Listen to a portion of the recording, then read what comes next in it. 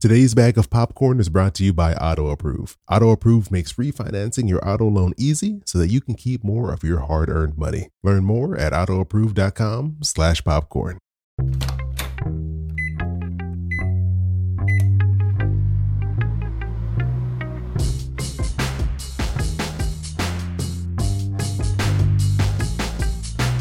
Hey, this is Chris. Hope you're doing well, and welcome to Popcorn Finance, the show where we discuss finance in about the time it takes to make a bag of popcorn.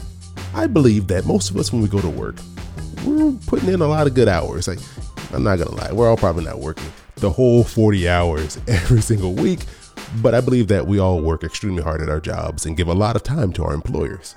But despite that, there's still this idea going around that we aren't working hard enough and we could be doing more. And I'm specifically talking about this idea of hustle culture, that when you're not at work, when you're not eating, you need to be working. Sleep less, work more, which can be a really damaging thing. And if you didn't know, each week I join Natalie Lizarraga for a finance chat over on Current, which airs on NBCLX and New England Cable News. And I wanted to share with you all our conversation about the impacts that hustle culture can have on our lives. Chris, always good to see you. Hey, it's great to see you too. So we're going to talk about your latest episode of This Is Awkward. You kind of talk about this controversial tweet. What did it say? Yeah, we talk about things that we have sent to us by listeners, but this episode, I come across this message and I was like, this is too good not to talk about here on the show. So someone, I don't remember who this was, tweeted out, extremely hot and spicy take. If you're getting at least 8 hours of sleep on a regular basis, you aren't working hard enough, which as a lover of sleep, I couldn't disagree with this more. I always like get as much sleep as humanly possible. But I think this is also in line with other language that I've heard before. Like, if you don't make six figures, you aren't working hard enough. And I think all of this language can really be toxic and really put a lot of unnecessary pressure on a lot of individuals.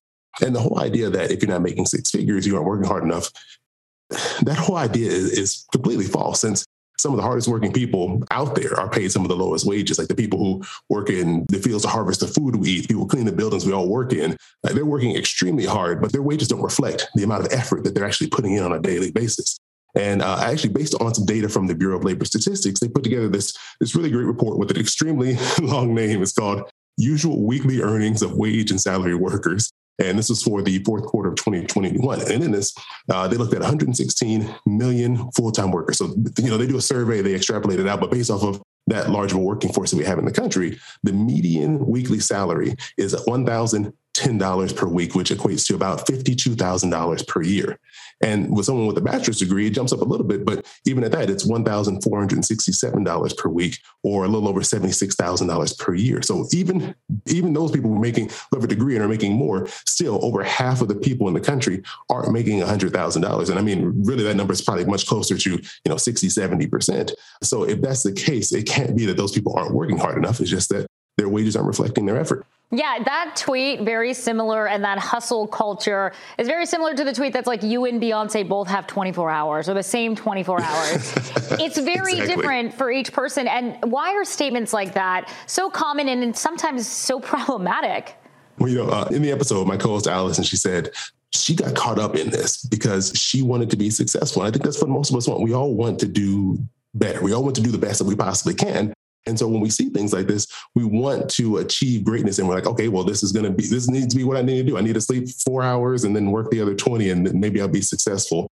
But I think that's just an unrealistic pressure to put on a lot of individuals.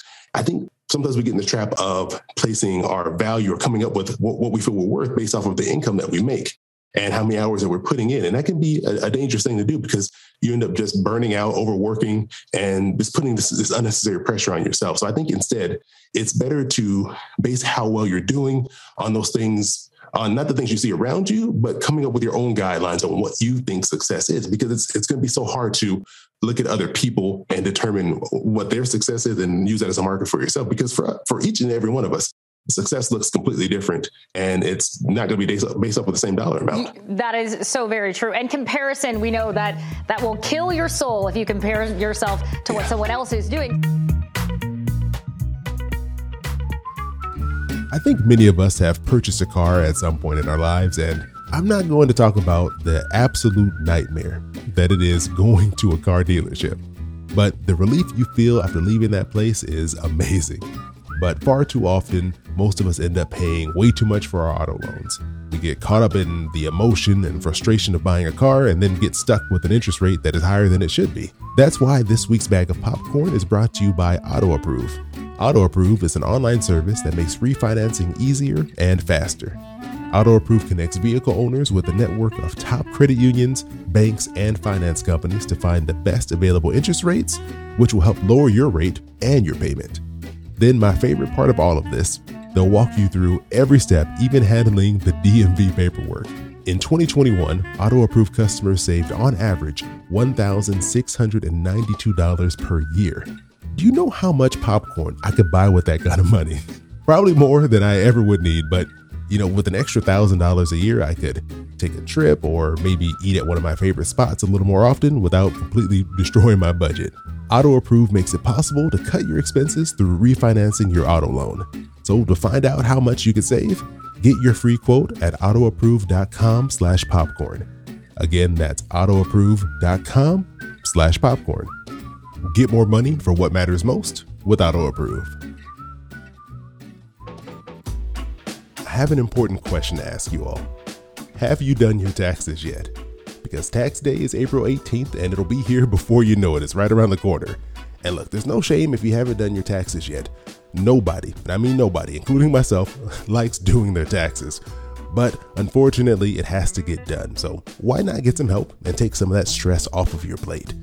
H&R Block is not only bringing you today's bag of popcorn, but they are also bringing you the help you need this tax season. H&R Block's experienced tax pros have an average of 10 years of experience to help you navigate our very complex tax system. Plus, H&R Block guarantees your maximum refund and 100% accuracy. You can get things started however works best for you. You can visit in office and meet a tax pro face-to-face. You can connect virtually via phone, video, or just a simple chat, or a hybrid of the two. With or without the office visit, H&R Block tax pros can help you get your taxes done.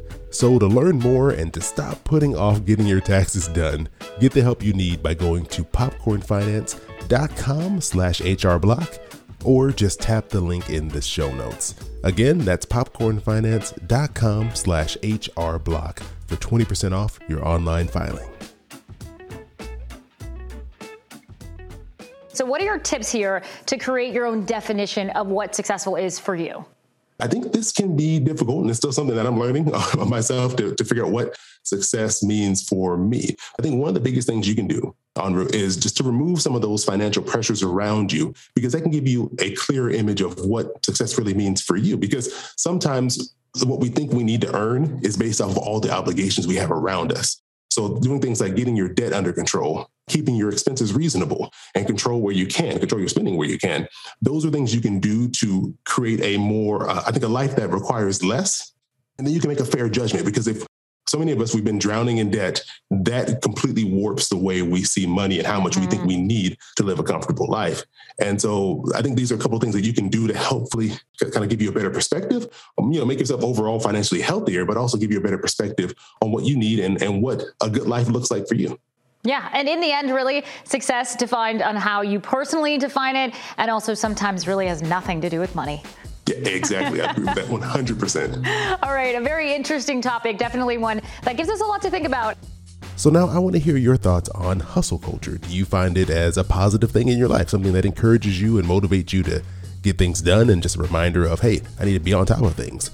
Or do you see it as a negative influence on your life, something that makes you kind of compare yourself to others and feel like you're not doing enough, even though you're doing a great job?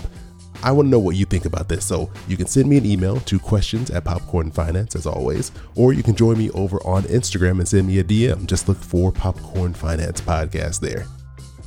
And before we get out of here, this week's kernel goes out to Christina, who gave Popcorn Finance a very kind shout out on Twitter. Christina, I just really appreciate the support and you listening to the podcast.